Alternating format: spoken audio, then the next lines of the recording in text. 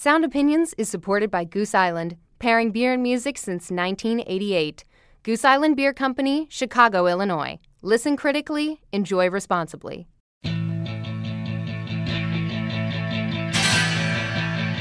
I've noticed a number of peculiar incidents among the members of the student body, all having to do with rock and roll music.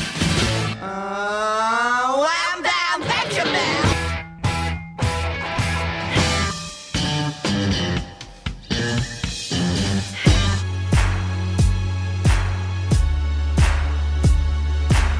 Now, if you don't think this song is the greatest song ever, I will fight you. This week, Sound Opinions is big in Japan as our world tour continues with a stop in Tokyo. I'm Jim DeRogatis from WBEZ and Columbia College. And I'm Greg Cott of the Chicago Tribune. Music journalist Daniel Robson is our guide through the Japanese music scene, from J-pop to noise rock. And later in the show, UK singer Jessie Ware's debut album lands stateside. That's all coming up on Sound Opinions. You're listening to Sound Opinions, and now it's time for some music news. Well, in North Carolina, way back in the hills, lived my old pappy, and he had him a still. He brewed white lightning till the sun went down, and then you'd fill him a jug and he'd pass it around. Mighty, mighty pleasing, pappy's corn squeezing. White lightning. That is George Jones with a track called White Lightning, a number one hit in 1959. Started a decades-long run of huge country hits. George Jones died a few days ago at the age of 81. Defining that honky-tonk style that you're hearing in that song, a close cousin of rock and roll and rockabilly during that era. He was a wild man, that East Texas singer, George Jones. It took dozens of takes to get that track because George had a drinking problem. You know, to understand this man, you have to understand that he grew up in East Texas, blue-collar family. His mother was very religious. His dad was a hard worker. They both loved music, but his dad was also a violent alcoholic, and that was a trait that George inherited. The one thing about George Jones that you need to know musically is that he never hid any of it. He never tried to be anything but what he was. You know, there's this cliche about what country music is all about. You know, it's about drinking and divorce and my dog died. George Jones didn't play that as cornpone cliche. He played that for the desperation and the violence and the death that was lurking behind all of those scenarios and brought it into his music. There was an incredible amount of sincerity in that voice. So all those country hits that he had, almost all of them told an aspect of his personal story. Even when he didn't write the songs, he made them his own by the perspective he brought to them. You know, he had this reputation, no-show Jones. He started not showing up for gigs due to his drinking issues. But his fans always forgave him because he was so transparent about what was going on in his personal life that I think they saw a lot of themselves in what he was singing about. Without a doubt, I think one of the greatest singers in 20th century music. You can talk about any genre you want.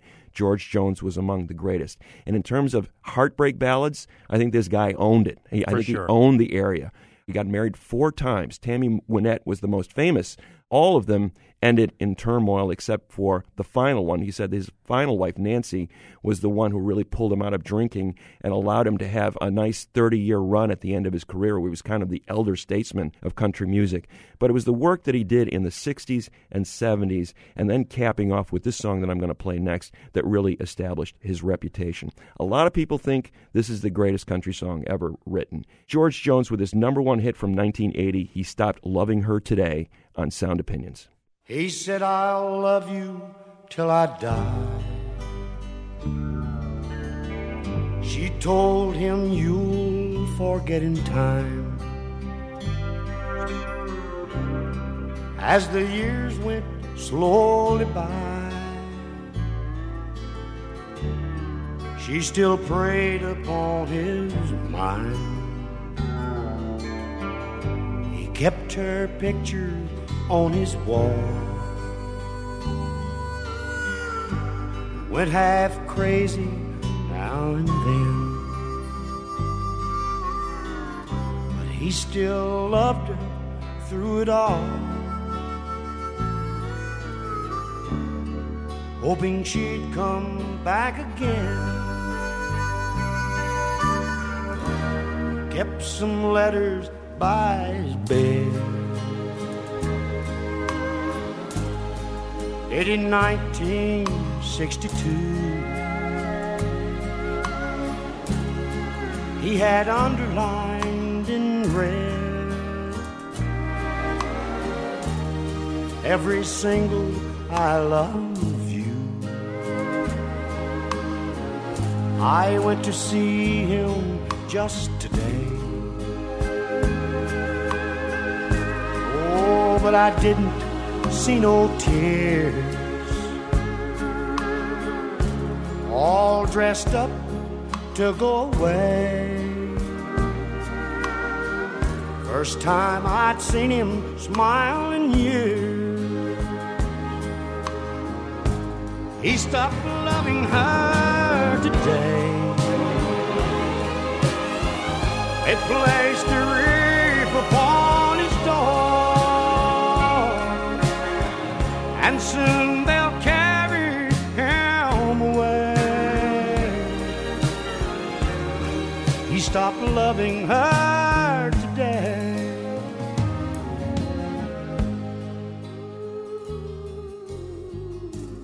That was the great George Jones with He Stopped Loving Her Today from 1980, predicting, Greg, his death at the end of it, and now he is gone at the age of 81.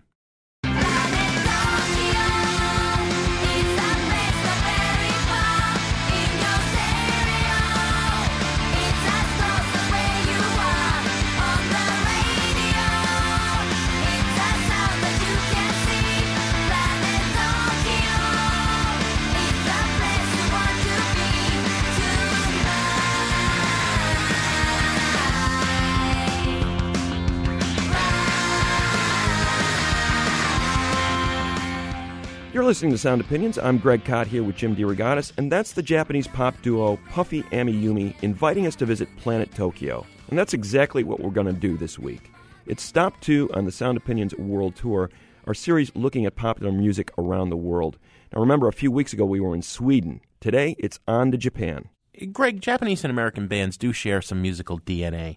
If you go back to the 50s, that era following the U.S. occupation of Japan after the Second World War, it's not surprising that Japanese musicians were early adopters of rock and roll sounds because they were hearing them from America. There were Japanese surf guitar bands, Japanese rockabilly groups, and plenty of Beatles and Monkees imitators, some of them pretty credible as imitations go. I'm thinking of a band like the Tigers, fronted by teen idol Julie Sawada. The Tigers had Beatles haircuts, a Beatles pop sensibility, and they were singing in crystal clear English. Smile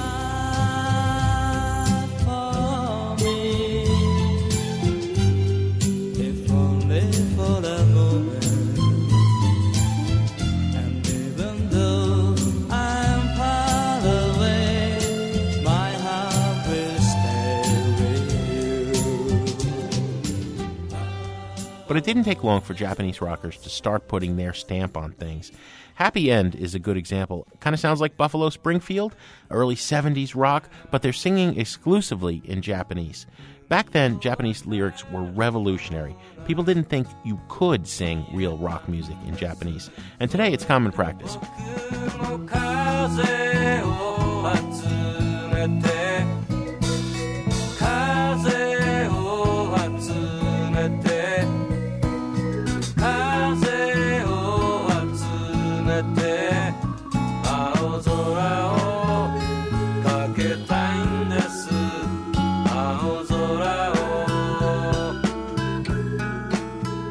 And the scene exploded from there, Jim. You've got electronica, metal, noise, dance pop. Modern Japan seems to have everything, but it can be tough to navigate for non-Japanese speakers. So we recruited a local to be our guide. Daniel Robson is features editor at the Japan Times and the host of the music podcast It Came From Japan. Daniel, welcome to Sound Opinions. Hello, thanks for having me. We're glad to have you. So you're originally from Britain, but you've been living in Tokyo since 2005, and you've been chronicling the music scene there. So what got you interested in Japanese music in the first place? Well, the first thing I heard was Shonen Knife. You know, Shonen Knife are a kind of a punk, Ramones-y style punk band from Osaka who back in those days were touring with Nirvana and stuff like that. I thought it sounded like the craziest thing I'd ever heard. They wrote songs about, they still do write songs about ice cream and sweets and rock animals and, crazy stuff like that.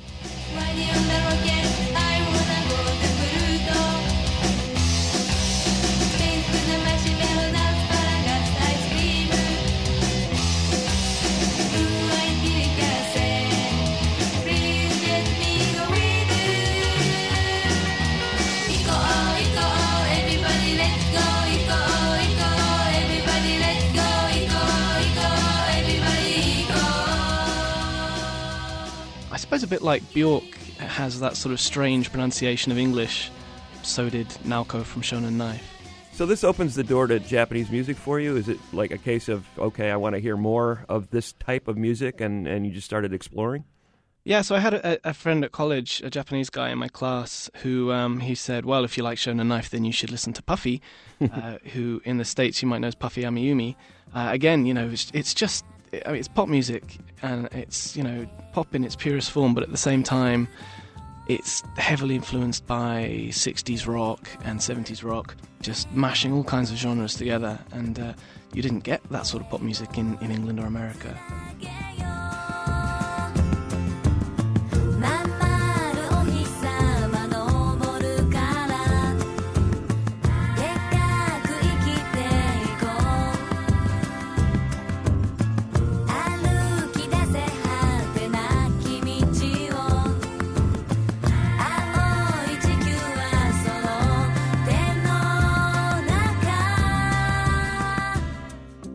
You're talking about the 90s now, right? Late 90s. Late 90s. So how has that music evolved? What have you seen in the last decade or so in terms of that sound and its evolution? How it's changed itself is that J-pop has become less interesting. Like Japan was in a bubble period in the 80s and 90s, which led to a lot of spending of money on production and a lot of experimentation and taking risks, which when the bubble period ended and everybody didn't have the money to spend, it became extremely formulaic to the point where most J-pop now is kind of unlistenable if you're coming to it with fresh ears. I mean, you may know about AKB48. I mean, I shouldn't say unlistenable, but it's really hardcore, like pop, saccharine pop music. But the underground stuff has just got madder and madder. Well, we definitely want to pick your brain, Daniel, on the underground music. But before we get too far away from J-pop, what is idol music, and how can you have this band AKB48 with what, 88 members? It's mad. I recently actually had to count them up, and it took me half the morning just to triple checking it. Yeah, so the way that works is the guy who produces them, a guy called Yasushi Akimoto, he started out producing a group called the Onyanko Club in the 80s, I guess. It was a similar kind of thing. It was a group of around 50 girls, sort of revolving membership, and it was a big hit. Later on, you had groups like Morning Musume in the 90s, who were huge for about 10 years, where members would join the band young, and then when they got to a certain age, they would graduate to a solo career, and new, fresh members would join the group afterwards. So AKB it was kind of a natural progression from all of that, I guess. It's not actually just those girls in AKB48, because there's also spin-offs. AKB stands for Akihabara, which is the area of Tokyo, the sort of nerd culture capital of Tokyo, and that's where they came from. But you also have in Osaka, you have NMB48, which stands for number 48, which is the similar area in Osaka, and you have HKT48 and SKE48 from all the different parts of around Japan. So there's hundreds of them, actually. And the fans, when they buy a physical CD, none of their music is available digitally at all. Really? When you buy the physical CD, oh yeah, you get a voting slip to vote for your favorite girl in the group, and whichever one gets the most votes gets the best advertising contracts or gets to sing the solo in the next song or whatever, gets special treatment. So the fans want to support their favorite girl, and because they're all like girl next door types who are plucked out of obscurity and have no discernible talent when they start out, and they're always trying to do better and win over their fans' appreciation, and I'm going to do my best for you guys, that kind of thing. It endears them to the fans. Am I wrong, Daniel, to say there's a little bit of element of Hunger Games here? It sounds a little scary. What happens to the one they don't like?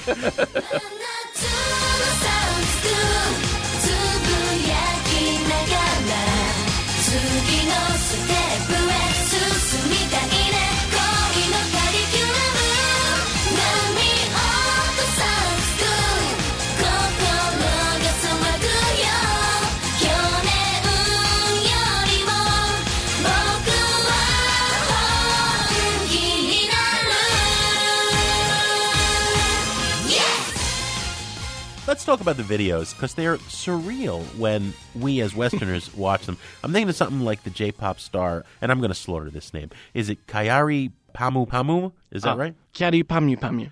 Okay, so you got all these eyeballs and toast in the video and this weirdness. I mean, is it intentionally Dali-esque surrealness, or is this have something that we just aren't processing in the West? That's an extreme example. Kyary Pamu Pamu originally started out as a fashion blogger and became a fashion model and then a pop star. In Japan, it's quite common for a kind of a talent to be an all-rounder, and so they might be acting in TV dramas and also putting out music and also modeling or whatever.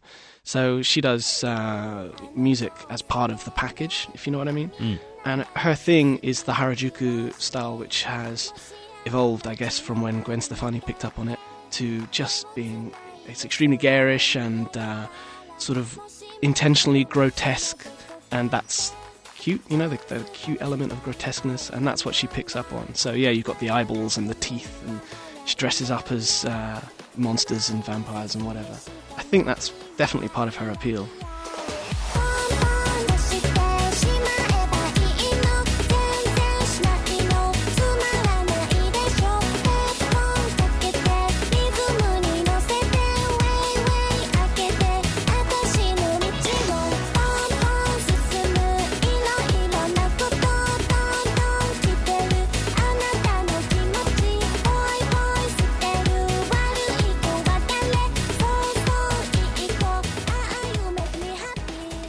I want to get back to a point you made earlier about the way some of these J-pop stars are marketed, especially the women.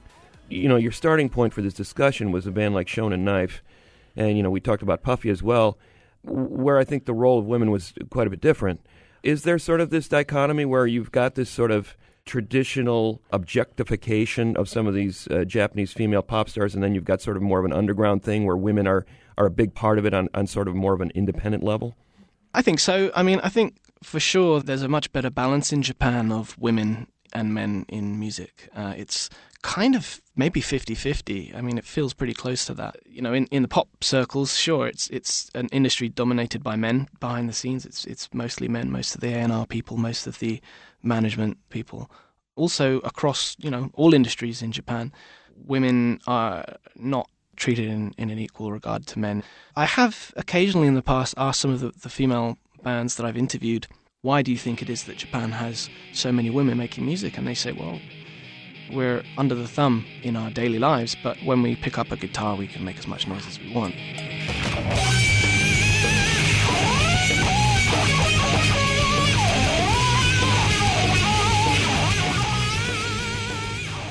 When we return, a dive into the Japanese underground with Tokyo-based music writer Daniel Robson.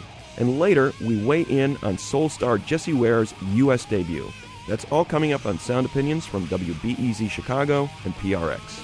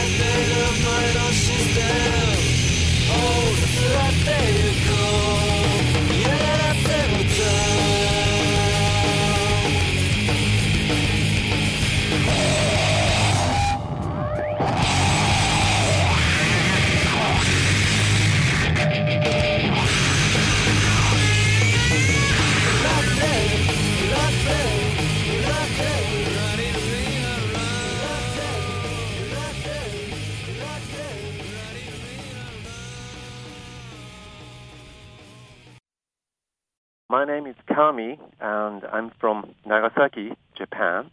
In Japan, in broader meaning, idols are referred as good-looking young male or female individuals or groups singing and dancing, singing about love, broken heart, and teenage boys and girls admire them and sometimes have a crush on them. I'm not exactly enthusiastic idol fans, but what I like, the group called is Momoiro Clover Z.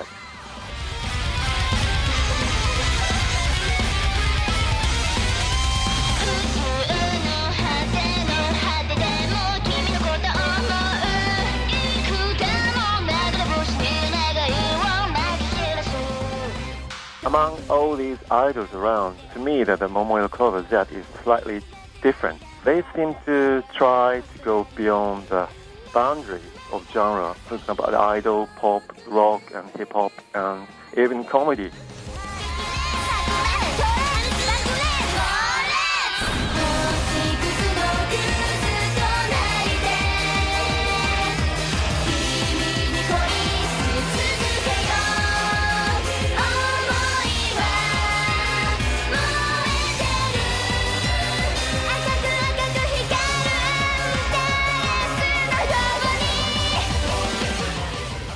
Welcome back to Sound Opinions. I'm Jim DeRogatis. My partner is Greg Kot. And that was Sound Opinions fan Kami from Nagasaki making the case for the idol group Momoiro Clover Z. Greg, we need more names like that in America. This is part of our second stop on Sound Opinions World Tour, Japan. And we're exploring it with Tokyo-based music writer Daniel Robson, host of the music podcast It Came From Japan. We've already talked about J-pop, Japan's main musical export. Now we're going underground. These are some of the bands that have gotten us excited about Japanese music. For me, Greg, first and foremost, it's the Boredoms. Originally formed in the mid-'80s, I think they made their biggest impact in the United States in the early to mid-'90s. They were part of Lollapalooza in 1994 when it was the traveling day-long alternative rock festival. I will never forget. They're the first act of the day. It's me and these four grungy guys from Oklahoma, the Flaming Lips, standing front and center while we are being pummeled by this noise assault. There's ambient synthesizer washes, and there's incredible tribal drumming.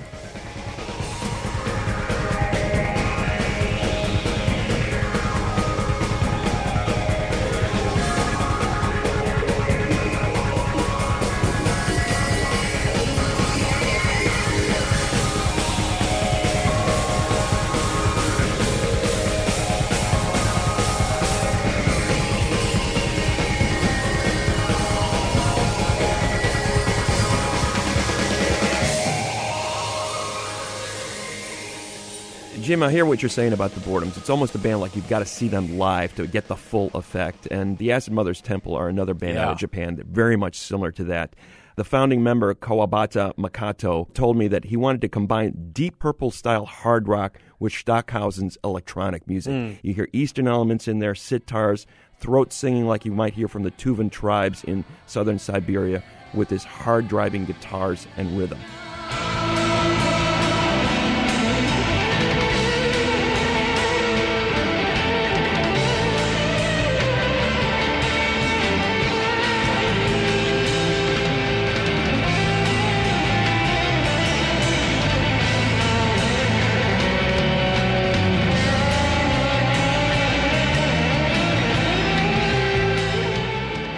Of course, these aren't the only Japanese groups with indie cred in the U.S. I'd add Ghost, Cornelius, Boris to that list. Daniel, how have these kinds of artists fared in Japan? Do you know a band called Melt Banana? Sure. They're another of those bands that are big in the States and in Europe. When I first moved to Tokyo, on the first night I got here, they were playing a show, and I turned up. I ran from the airport, dumped all my stuff, and went straight to the show, and there was probably about 5 people in the audience, or 10, Wow. Whereas when you saw them in Britain, it was packed, and it's the same with, Boris are fairly popular, but and Acid Mothers Temple, but it's the same with a lot of those groups that we know in the West. Probably here they're not that well known. So you're saying that a band like the Boredoms, that could play to, I've seen them play to 1,000 people here in the U.S. easily. It's an event when they play here. They're not nearly as large as some of these J-pop stars in Japan, is what you're saying. Oh, no. I mean, basically, in Japan, the media works in a very different way than the States and Europe. It's kind of based on a 50s model, so everything is driven by payola.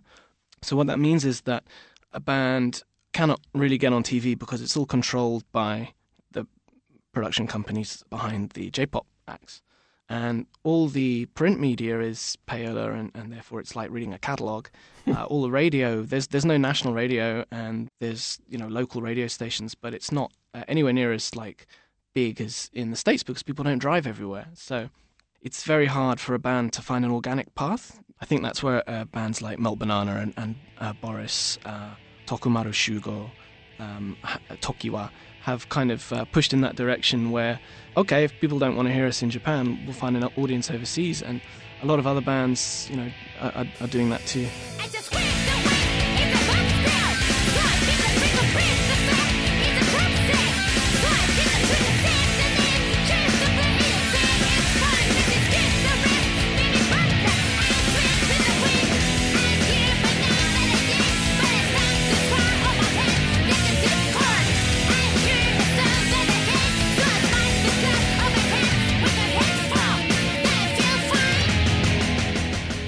There's no like fanzine culture, no underground sort of media at all to sort of champion some of these underground bands? Oh, there certainly is. So Nico Nico Doga is Japan's equivalent to YouTube, with the difference that you can post comments. They sort of fly over the video picture in real time when you're watching it back. And so it creates a kind of this community thing. Groups like Shinsei Kamate-chan, who are completely mental in the most complete way. Punk band influenced by anything from anime songs to video game music to punk. Groups like that thrive on Nico Nico Doga.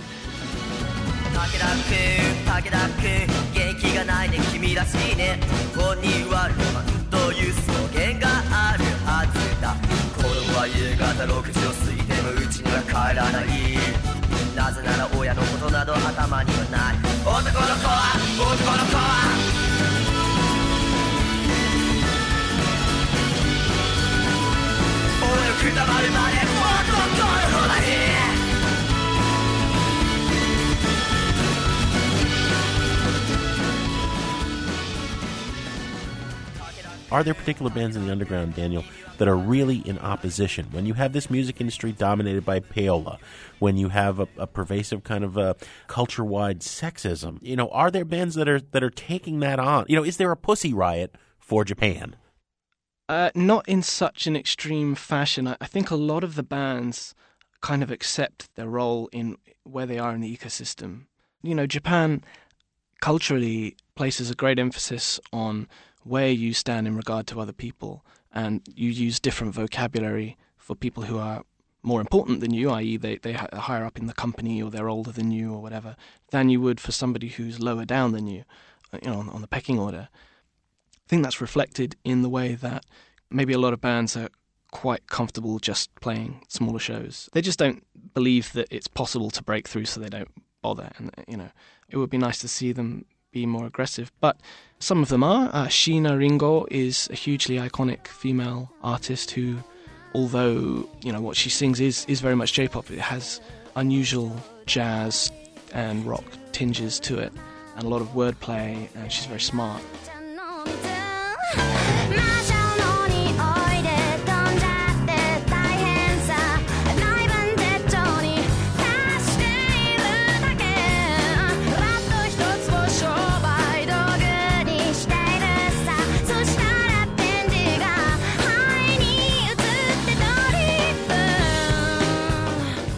Let's talk about another subculture, Visual Kei. Tell us about it.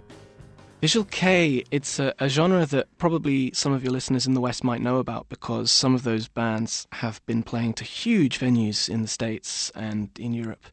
Thousands and thousands and thousands of fans. Groups like X-Japan and L'Arc-en-Ciel. And it's a genre that has its roots in 80s goth and heavy metal. And from there, it's diversified into all sorts of weird subgenres. But I guess the main thread is that it's, as the name visual suggests, it's partly about dressing up and looking smoking hot while you're doing it. And so there's a lot of men with eyeliner and sort of electrolyted, what do you call it, when you don't need to shave because you zap off all your facial hair with a laser? Oh, electrolysis. Yeah, Greg does that. Electrolysis, yeah. So it's like super silky. I once asked one of these guys about it. I said, doesn't it hurt? And he was like, yeah, well, I play visual kei music, so what can I do? But some of it is just phenomenal because the productions are really epic, and all the while they're dressed up like 18th century French ponces.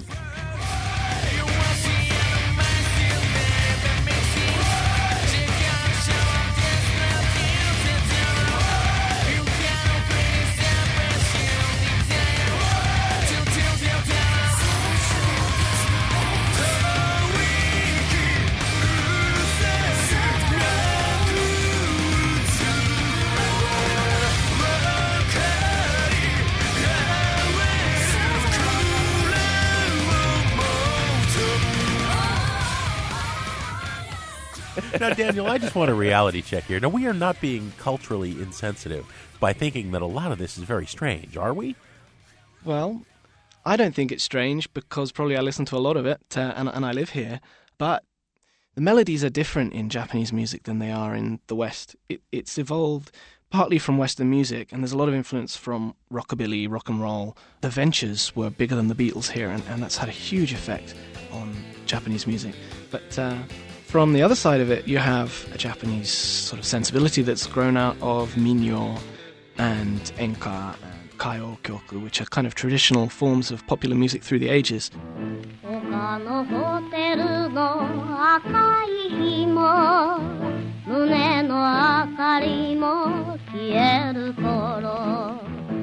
It's merged together to create a sound, especially in the melody, that's very different than it is in the West, I think. But let's look at it from the other side of the funhouse mirror. What are the Western acts from Britain or the U.S. that are appealing to Japan, and why? I mean, there's that age-old joke, Spinal Tap, we're big in Japan, right? So what is it that Japanese audiences see in Western acts that they relate to? I mean, basically, Western music isn't that popular in Japan at the moment. It's been on the decline. These days, it's less than 20% of music sales comes from outside of Japan. And the stuff that does sell, it's album-driven. So, Daniel, does that mean that the Japanese music industry has been making money, whereas the American industry is, falling apart? This week, actually, it was officially announced that the Japanese music industry has become the world's number one in terms of sales, which I'm sort of surprised it took that long because Japan's been in the black while everybody else has been in the red for a long time. It is price protected, like many industries are here. So a CD, the price is stamped onto the packaging, and you don't shop around for a cheaper deal because it's basically going to be the same price everywhere. And that's a high price. It's for a J-pop CD, it can be about 3,000 yen, which is, I don't know what the exchange rate is now, but probably like $20-30. Oh, wow. And no pirating. Well, not no piracy, but very little. And recently it became a criminal offense at the end of 2012 to upload or download music. Really? So that's, yeah. Digital has not usurped physical in terms of the way music is distributed? I don't think so. I mean, iTunes took a long time to get going in Japan, and it was only late last year that Sony Japan joined iTunes. Give us a couple of acts that are really going to excite listeners here that may not be familiar to them from Japan right now, that you're getting excited about. Well, one band that's, they're actually long finished, but it's an example of just how amazing Japanese pop music has been. A group called Judy and Mary, which was a 4-piece band, 3 guys with a female singer called Yuki. Although they were a J-pop band, they just had this rampantly eclectic rock music with these wild guitar lines, just completely huge. And you know how, like, some bands, they'll save the last song on the album is the epic song. But Judy and Mary, every song is that epic song with this huge chorus. They broke up, but they still have a lot of influence over bands that are coming up today.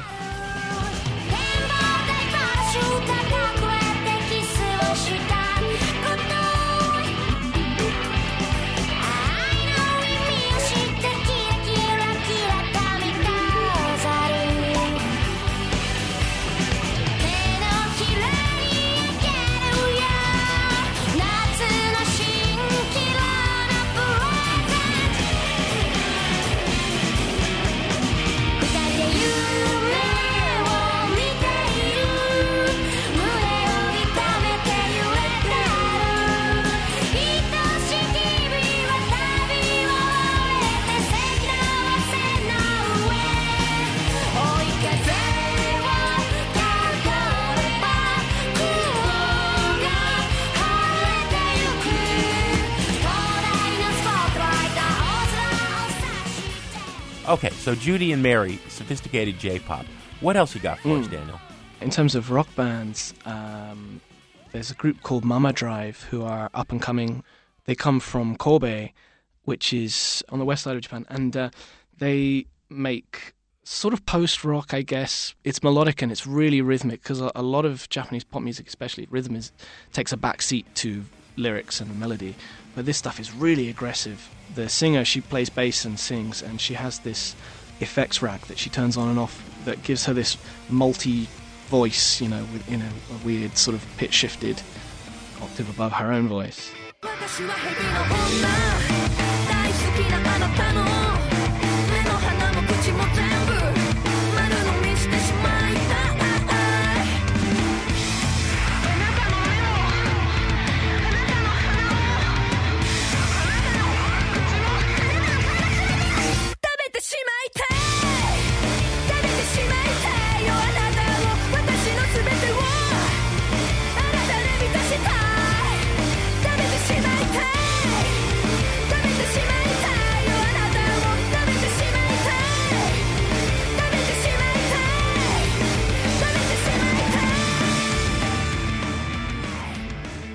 Also, we talked about Kyary Pamyu earlier on.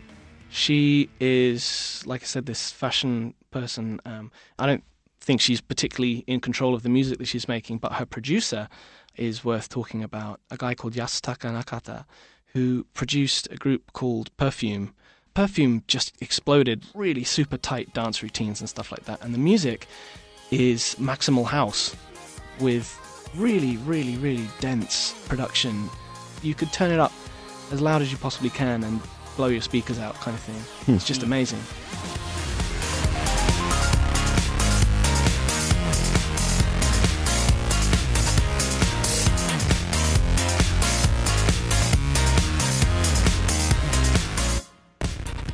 The same producer is producing Kyary Pamyu, and actually at Summer Sonic, which is one of the big international rock festivals here, I was talking to Grimes and to Passion Pit from Canada and the States, who were playing at the festival, and Kyary Pamyu had just been on, and both of them were sort of enthusing over her.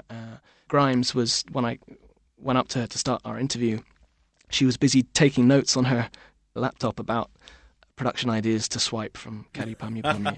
So, I think if he ever worked with an artist in the West, and Passion Pit talked about that maybe happening one day, I think he could be absolutely like a massive producer on a kind of a worldwide level.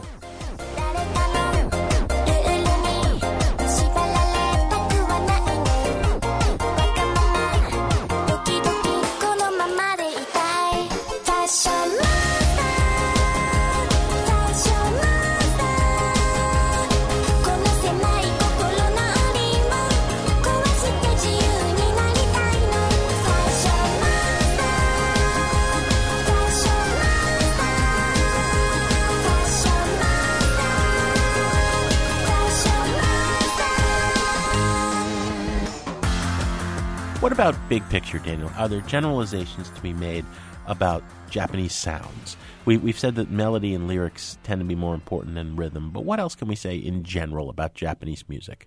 Well, talking, specifically about pop or rock music, it is heavily influenced by music that's come from the West, and it's also heavily influenced by music that's come from within Japan. Also, recently, video game music is having a huge effect on the younger bands. I don't know if you're familiar with the games like Final Fantasy and Dragon Quest, where they have these epic arrangements and stuff. You can hear some of that creeping into these bands' music. It's sort of like if you went to have a hamburger here, it would not look or taste like a hamburger did in the States, but it would be delicious. It would just be a different kind of delicious. You know what I mean? It's like taking all sorts of influences and just giving them back in a different way.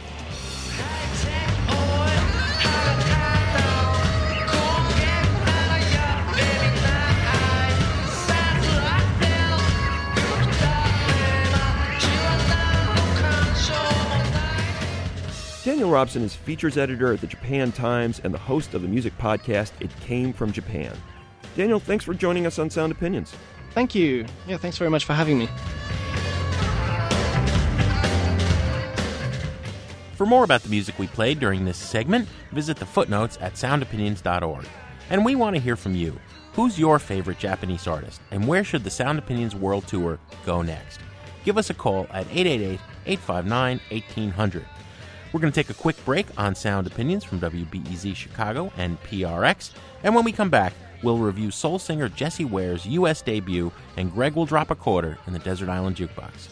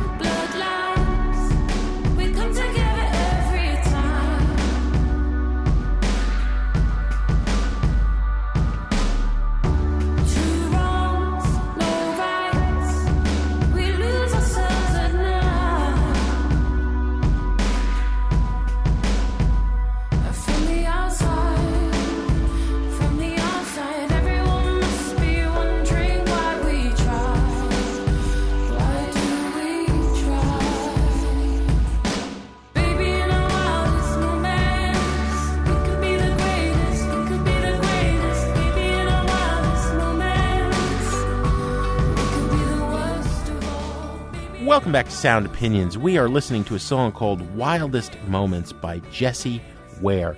Greg, that was a big hit in the summer of 2012 in the UK. Her debut album, Devotion, came out in August 2012 in England, but it's only coming out here now as a proper U.S. release with 2 unreleased bonus tracks. And Ware actually toured the U.S. and got quite a bit of traction before her record was even out.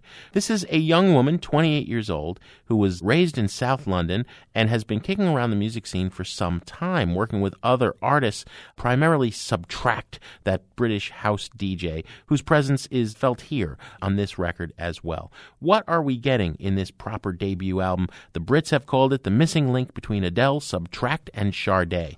Let's hear a song and we'll come back and give our opinions. This is Still Love Me by Jessie Ware on Sound Opinions.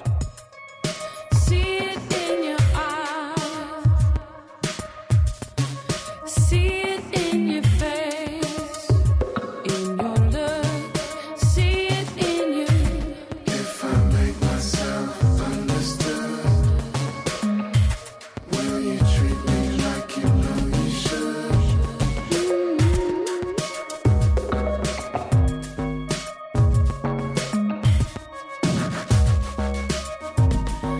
Still love me. Still love me. Still love me. Still love me. See, it's been a while looking in your eyes. I was taken by surprise. Why did you want me? Why'd you stay so close? You're still not leaving. Was I enough? If I make myself understood, will you treat me like you know you should? Still love me. Still love me. Still love me. That's Still Love Me from the Jessie Ware debut album, Devotion. Jim, I love that track. It's all about what's going on outside the margins there. That shadow play that's going on with her voice and those chiming keyboards. You've almost got a dub reggae feel, but it's not reggae at all. But it sort of feels that way. And I love that aspect of this record. The key for me is that she came up as a background singer. She's very modest. She's got a great voice, but you wouldn't necessarily know it from listening to a number of these tracks. It's all about her voice being another instrument in these subtle, sophisticated textures. Ambience. Now, when you walk out a word like sophisticated or ambience, a lot of people immediately go to boring next. It's like, do I really want to hear this record? But there's detail here in the recording that's very good. The way she uses her voice as an instrument is very good. And the other thing is, I think that restraint is a choice. It's not a limitation. I think when you talk about a singer like Sade, you think about limitation on the voice. With Jessie Ware, she can belt when she needs to. There's several examples here, Taking in Water, Running, and I think the most beautiful moment on the record, the track Something Inside, a very sparse track, there's a little break where her voice just sort of takes over, and it's just this angelic, celestial thing going on there. And you go, what a great singer she is.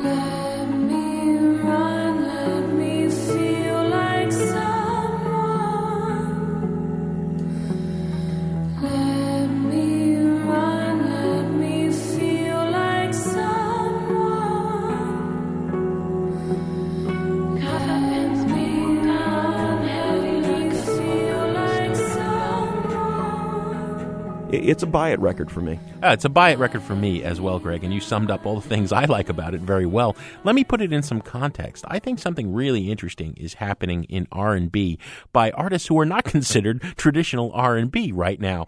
After years of domination of very slick Usher and R. Kelly kind of productions, you're getting very strange productions from artists like The Weeknd, Frank Ocean, Rye, Solange Knowles, and now this record.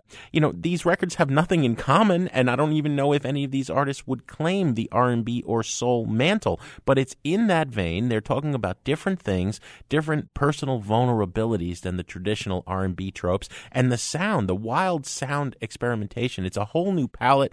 I'm really encouraged by it. I love this record. I tell you, little buddy, this whole island is bewitched.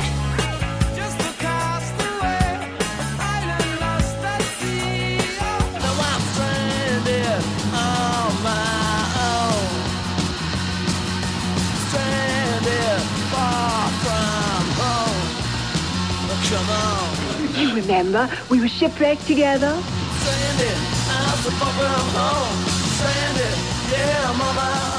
As often as possible here on Sound Opinions, one of us likes to take a trip to the desert island and play you a track we cannot live without.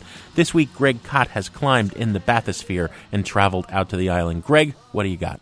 Jim, every once in a while, I go on this Miles Davis jag. I take a period of his life, and I just play all those records. And lately, I've been investigating the jazz fusion records. And when people talk about Miles and jazz fusion, his first exploration of rock, power, and electronics, they immediately think about records like In a Silent Way and especially Bitches Brew. But I think the pinnacle of that whole scene for Miles, and one of the pinnacle moments in his career, was really a record that came after those two, a tribute to Jack Johnson. It came out in 1971, and I think it is the best Miles Davis record of that era.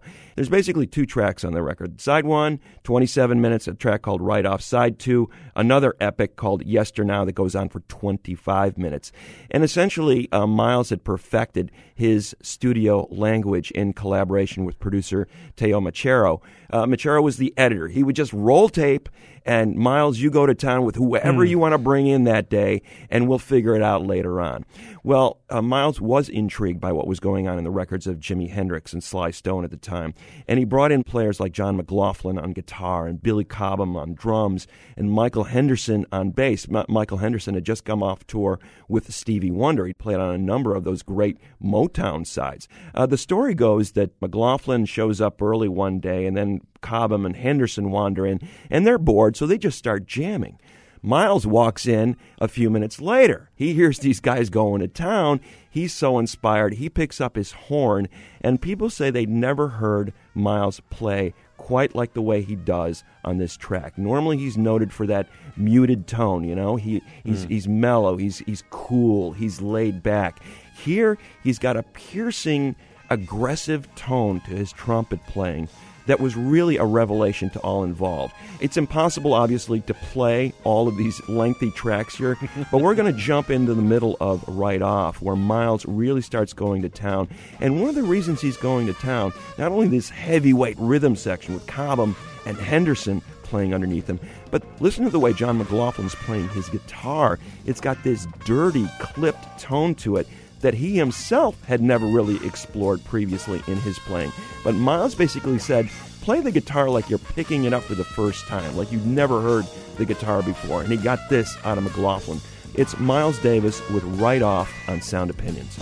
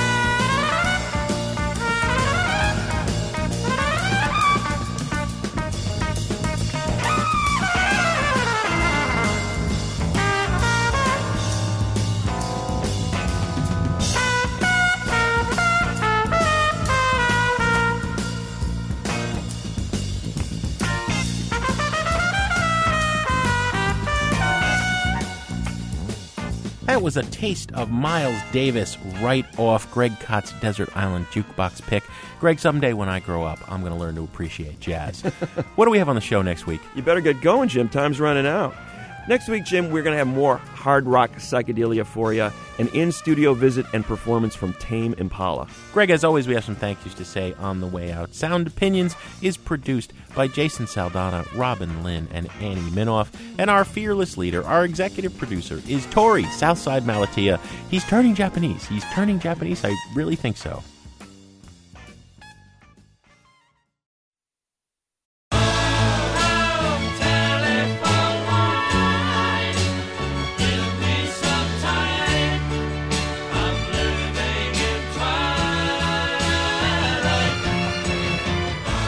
On Sound Opinions, everyone's a critic. So now it's time to hear what you have to say. New messages. Hello, this is Ross in Indiana. I'm calling about the Nick Drake feature you just did. I discovered Nick Drake in 1998 when the local record store owner handed me a copy of Pink Moon and said, here, you ought to listen to this. Went home at night and going to bed, had my headphones on, and I popped in Pink Moon, and my life changed. I saw it written and I saw it say, Pink Moon is on its way. 2 years later, I was in the United Kingdom and made a special pilgrimage to Tamworth and Arden, the little town that he was from, so I could pay my respects, and was at his graveside, and this gentleman was walking one of the locals was walking his golden retriever by, And he had never heard of Nick Drake and could not fathom why I had come so many miles to pay my respects. And so I gave him my copy of the 3 albums that I had with me. And it was the most zealous proselytizing I've ever done in my entire life. I just knew that by giving this guy these records from this guy in his own hometown, I was changing his life for the better. I hope we're all rediscovering his legacy in our own ways. Thanks for the show.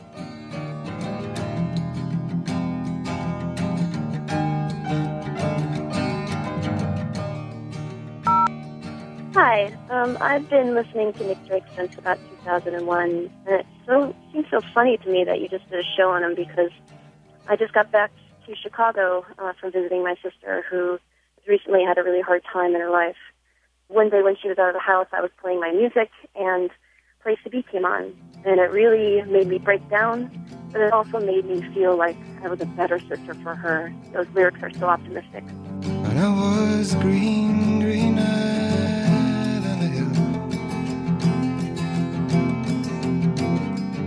where flowers grew and the sun shone still. Now I'm darker than the deepest sea. Just hand me down, give me a place to be. And then I introduced it to her as a parting gift, and she loves it, and she's going to be okay. And I guess I just wanted to say that thank you to Nick Drake, wherever he is. Thank you to Joe and Sound Opinions for putting together such a great show and for changing lives in a real way every day through music. Hi, this is Mike from Mineola, Long Island, New York. I met Joe Boyd at the EMP Pop Conference in New York just a couple of weeks ago, and he had mentioned that most people become acquainted with Nick Drake through a relationship where the other person says, there's this fellow named Nick Drake you must hear, and if you don't appreciate him, this relationship can't go any further. Well, I told Joe that I did not come across Nick Drake that way. I heard of Nick Drake by reading his obituary in Crawdaddy magazine. I still remember the headline, Death of a Recluse, and that started me down the path to discover his music, and I'm very glad I did.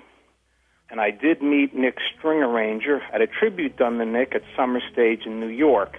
They said, let's give Nick something that he never heard much of in his life, a round of applause. And I remember applauding and looking up to the heavens saying, thanks, Nick. I would be, I should be, but how? I could have been, but one of these things first. No more messages. I could have been, but one of these things first. To share your opinions on Sound Opinions, call 888-859-1800. We'll be back next week on Sound Opinions from WBEZ Chicago and distributed by PRX.